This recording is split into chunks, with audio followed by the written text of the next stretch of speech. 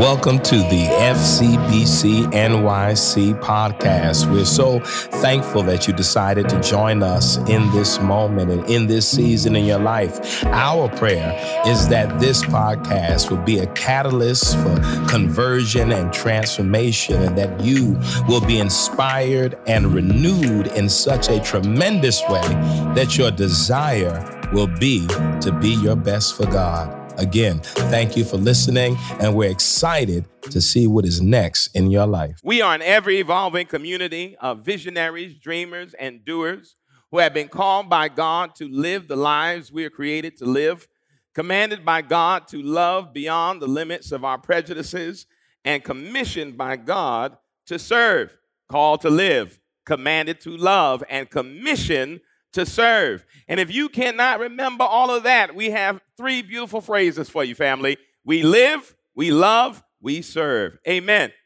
I want today to turn our attention to a scripture that actually I preached a few weeks ago for a homegoing service of one of our beloved sisters, members here, Sister Ayana Bullock, but a scripture that has stayed with me since that day.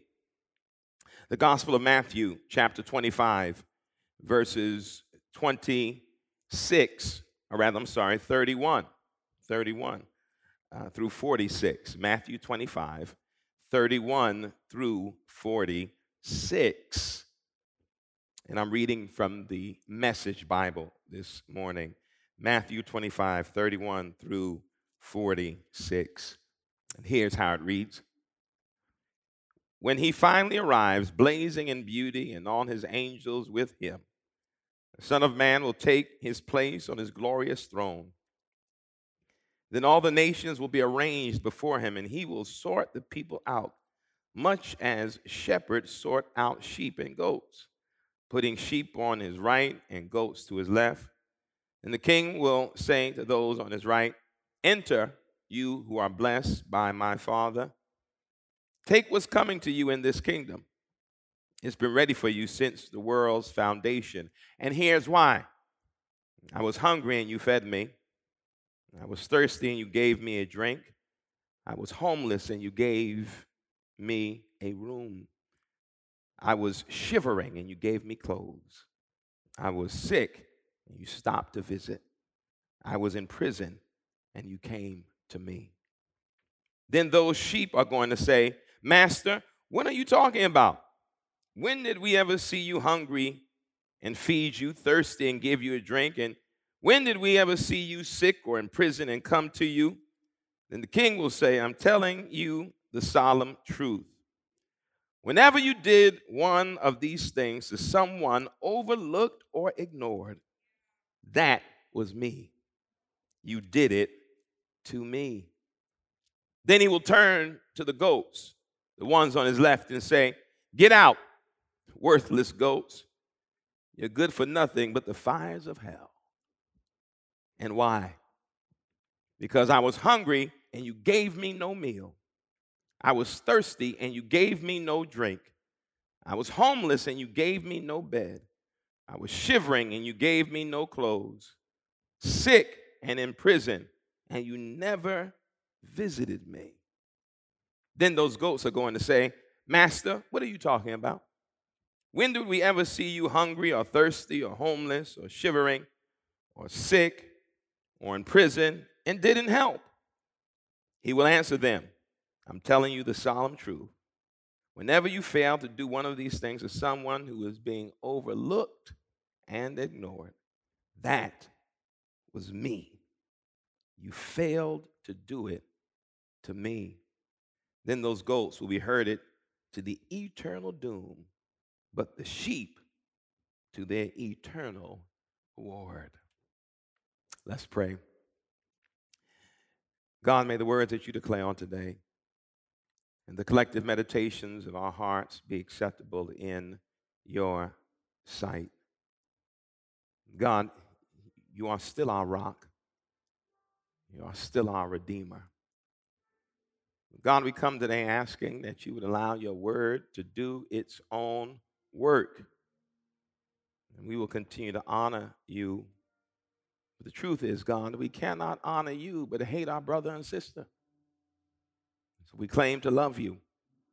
We claim to honor you. We are then compelled, obligated to love the person right next to us. For that person is a reflection of who you are. Thank you, God, for reminding us of that today. Come now, Holy Spirit. Come now, Heavenly Dove, with all thy quickening power. Kindle a flame of sacred love in these cold hearts of ours. It is in your name we pray. Amen. Amen. Amen. This morning, beloved, I want to speak from the thought,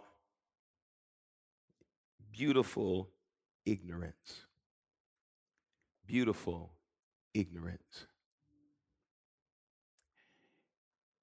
This story, or I shouldn't say story, is Jesus giving an apocalyptic vision of what the judgment will be like.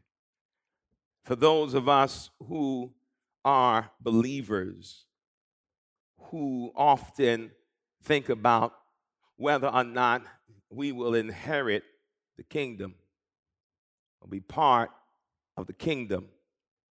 For some, not all, the idea of judgment looms large over us.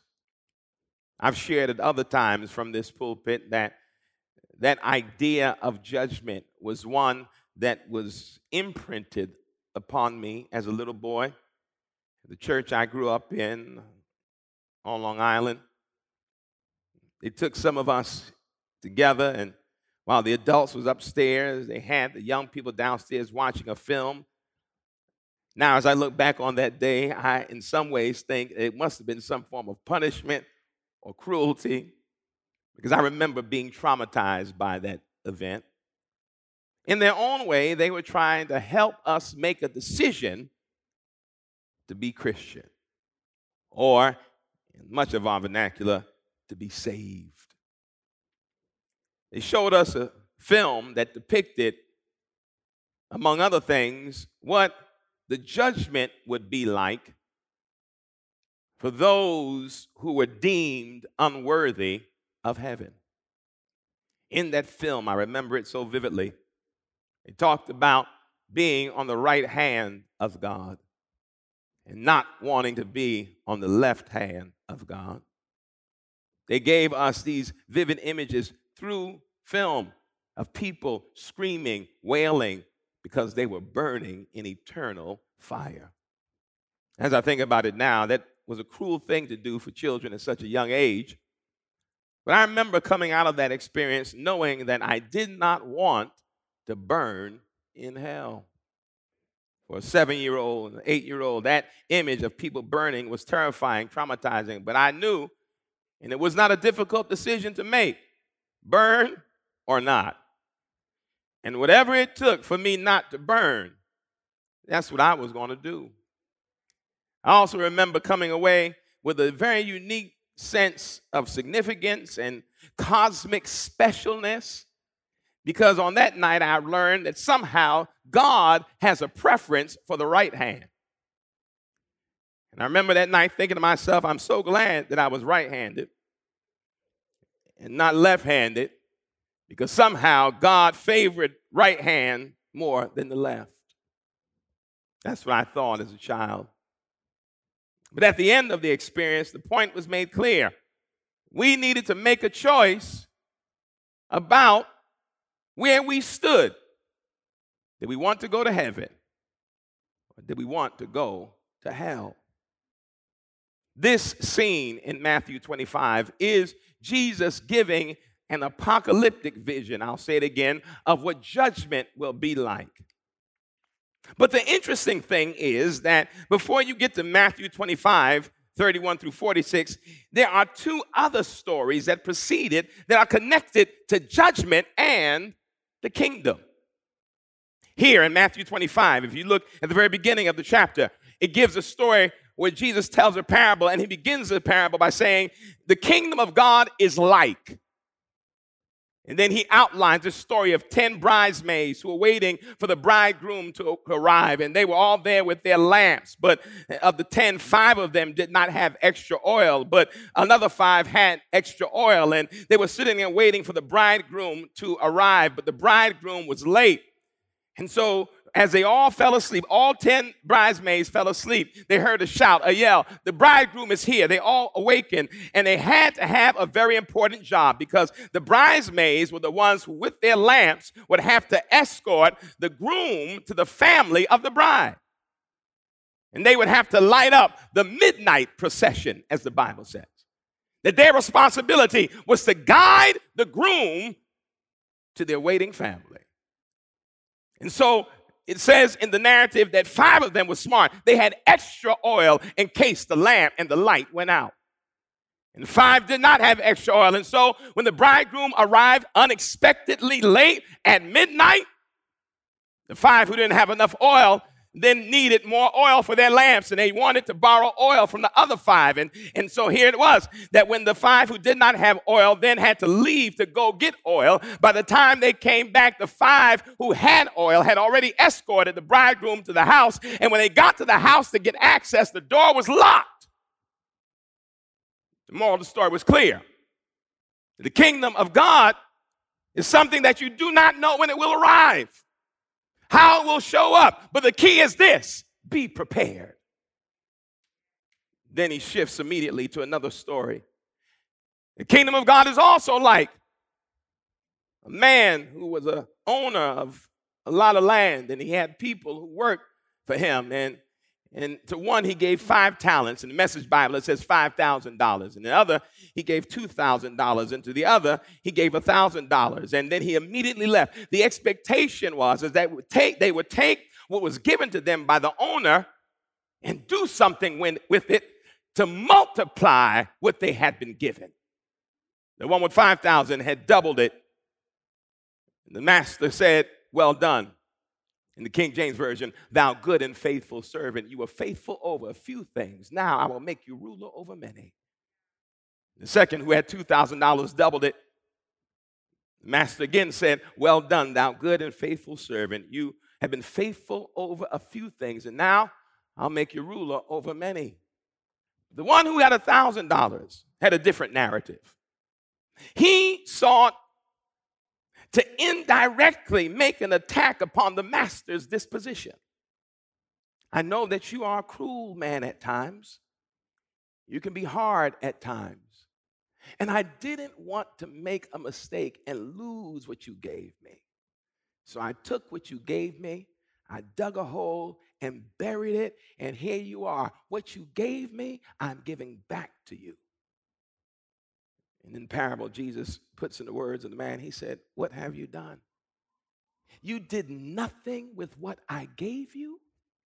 You could have at least gone to the bank and made an investment and gained the interest, but you did nothing. And here's what the Message Bible says: that's no way to live life cautiously. And that was what the kingdom was like. 1, be prepared. 2, don't live life cautiously with what God has given you. Make an impact, make a mark. And so Jesus shifts from the 2 stories, what the kingdom is like, to now what the judgment will be like. And this story is the one, as I said before, hovers over many of us because we often think about what will it be like? How will I guarantee entrance? Let me pause for a second because in another one of the Gospels, Luke, Jesus makes it clear that the kingdom is not something that you'll say, look, there it is, or look, there it is. He said, because the kingdom is among you right now. Keep that in mind. Now you come to Matthew's text in 25th chapter. Now Jesus paints an image of what the judgment will be like. And this is, well, what you expect from the carpenter. Shocking. Because in the mouth of the carpenter, the judgment is not the way many of us think the judgment would be.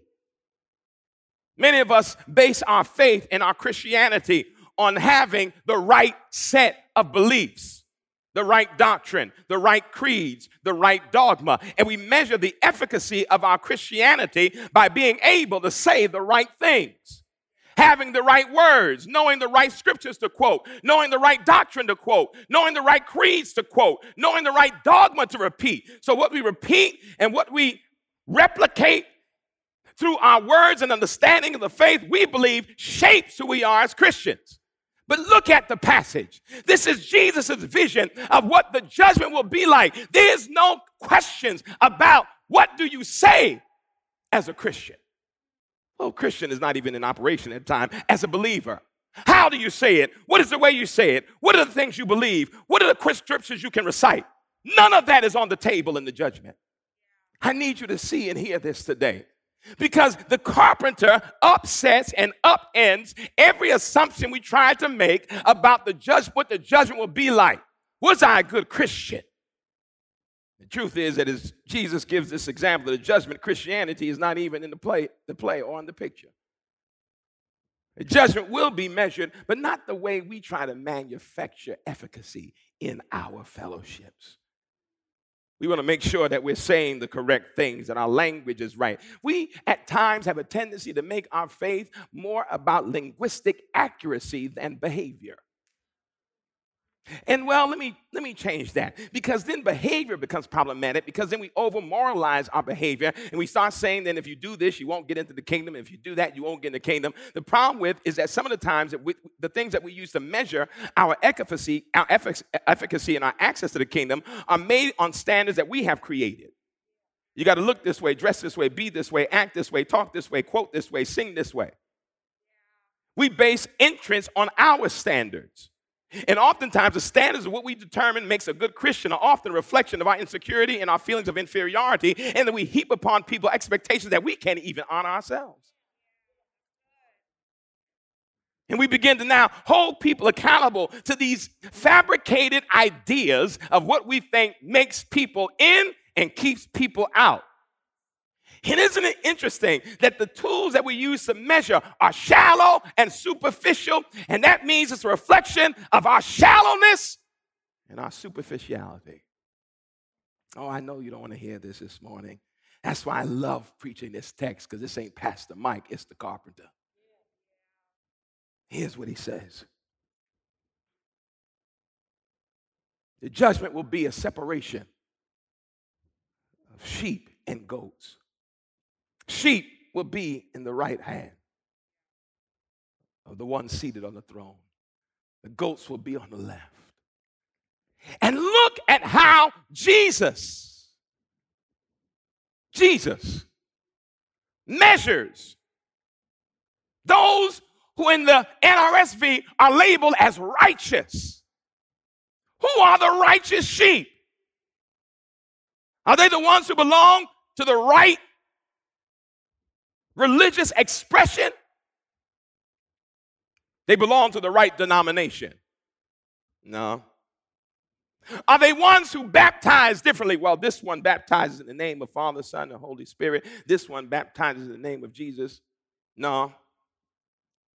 Are they the ones who are part of large churches versus smaller churches? Yeah. No. Or those who are righteous speak in tongues? No. What's the standard then, Jesus? How will you determine who's righteous, who gets access to the kingdom, who's a reflection of who you are? He said, here it is. Those who are righteous, you come take a seat on my right side. Why? Because when I was hungry, you fed me. When I was thirsty, you gave me a drink. When I was shivering, you gave me clothes. When I was sick, you came to see me. When I was a stranger, you welcomed me. Enter into my kingdom based on these standards. And this is what I love about it. My God, if you think about the laundry list of things we think make people Christian, isn't it amazing that often in our human constructed ideals of Christianity, I wonder if these things would even make the list. Because we often don't hear it recited. Are you saved, sanctified, and filled with the Holy Ghost? Have you been twice born, baptized, and then fire baptized after the water didn't do it? Just look at all the standards we use to determine if someone is saved. Well, if that's the definition, what good is it to be saved but have no kingdom access?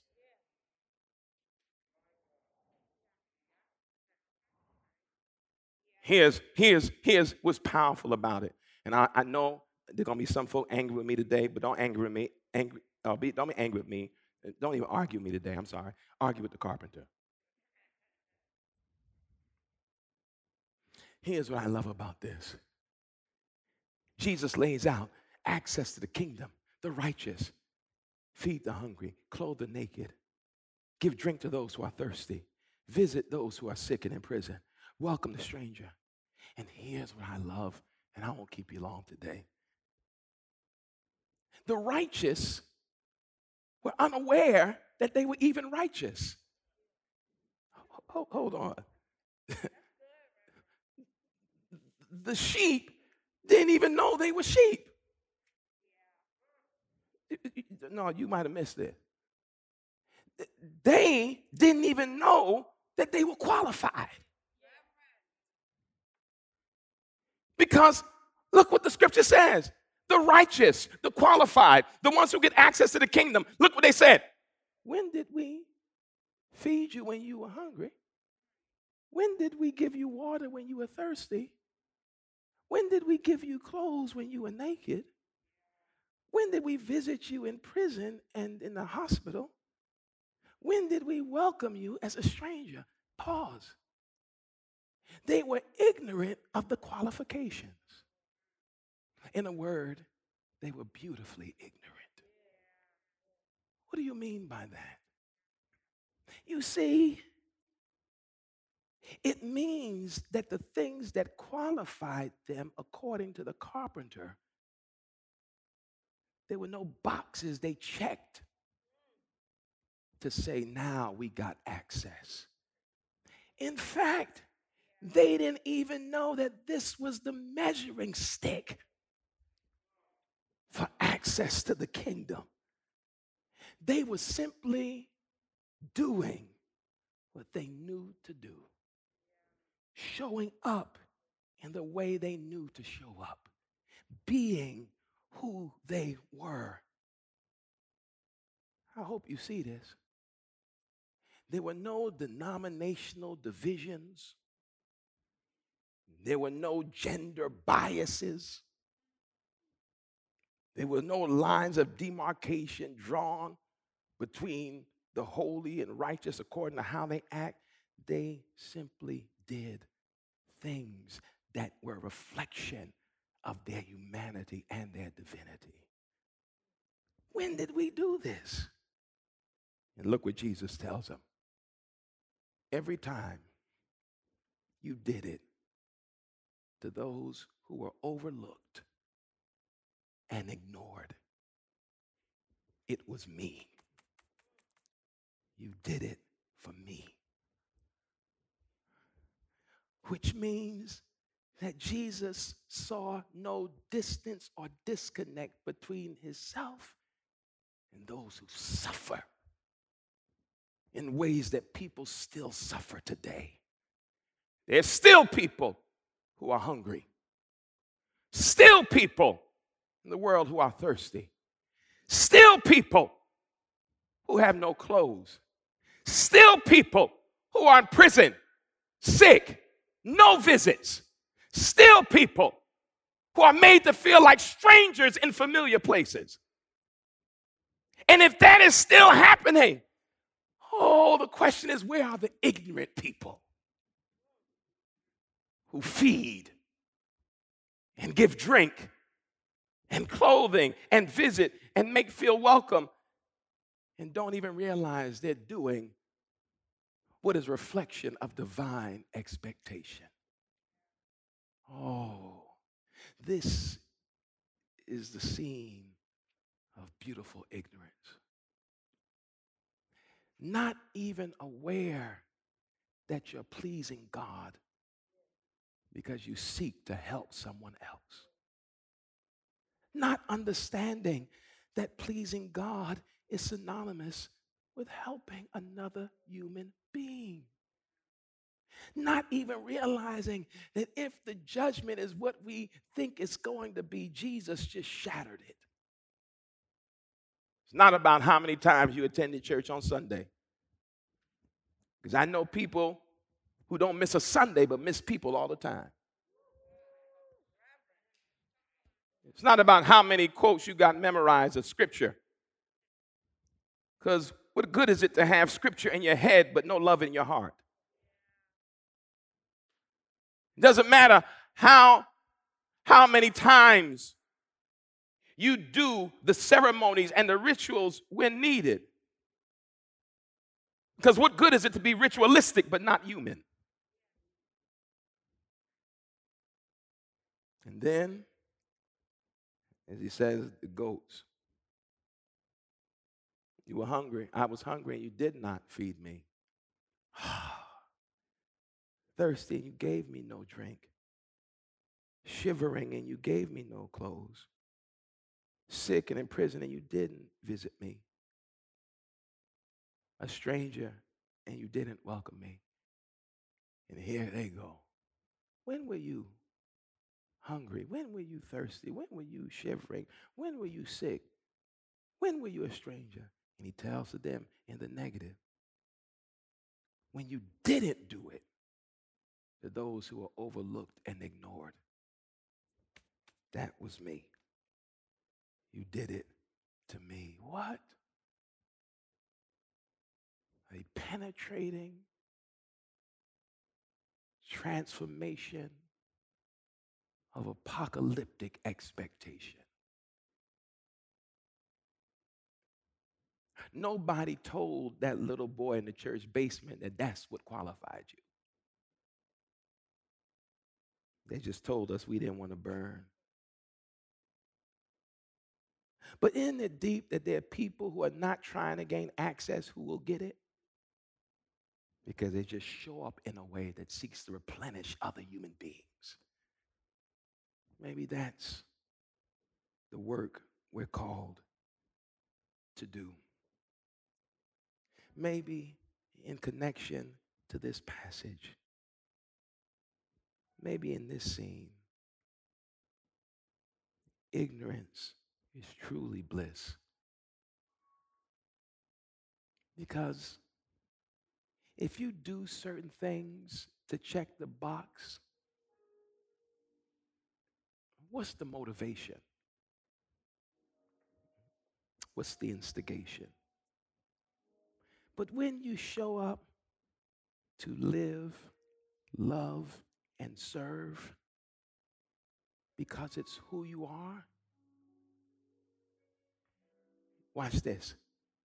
You don't even concern yourself with judgment or what's going to happen when I die, because you know what you did while you were alive. I was hungry and you fed me. I was thirsty and you gave me drink. Cold and you gave me clothes. Sick, prison, and you visited. Stranger, and you welcome. You see, we here don't have to make up things to do. Matthew 25 makes it clear what we ought to be about. That's why when we create opportunities at FCBC to serve according to Matthew 25, we should be turning people away. Not because you're trying to get into the kingdom, but because it's just who you are. Why? The sign of your maturity as a spiritual being, as a human being, and as a believer is when you can see the face of God in everyone you see. When you can see the face of God in everyone you see, no one then has to teach you how to treat somebody. You honor them as you honor God. You love your neighbor as yourself. You live in a way, according to this scene, in which you are beautifully ignorant. You're simply living and being and showing up how you know to. Come on, family, lean in. Let's talk to God. God, if we're honest,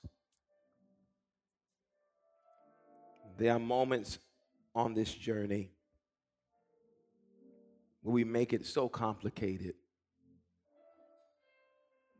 We create these standards because some place of insecurity within us wants to keep people out and let people in. God, it's a dangerous thing to want to serve you and to control everybody else. But God, this scene tonight, this scripture, this illustration by the carpenter reminds us that this journey as believers is not as difficult as we make it. It's not as complicated as we seek to make it appear. It's not about how much knowledge you attain. It's about the depth and expansion of your heart and your humanity. Thank you for this gentle reminder today, God. Because maybe the goal of this journey is to make it less complicated, but more profound. And there's nothing more profound than feeding someone who's hungry, giving water to someone who's thirsty, clothes to somebody who's cold, a visit to somebody who's sick or in prison, or making someone feel good when they enter a place and know no one. It's that simple. That is what makes us righteous, God. Thank you for reminding us of that this day. God, we love you. We honor you. But God, if we love and honor you, we have to learn to love and honor one another. Thank you for this reminder. This is our prayer, oh God. In your name we pray. And we say, amen. Amen. Thank you for listening to the FCBC NYC podcast. We hope that what you heard was informative and inspiring, and in some way created a space for you to have a creative encounter with God. You can follow us on social media and on the internet at fcbcnyc.org. Please follow and also contribute. If you've been blessed by what you heard, support us financially that we may continue to offer these podcasts. Thank you again, and we look forward to you tuning back in the future.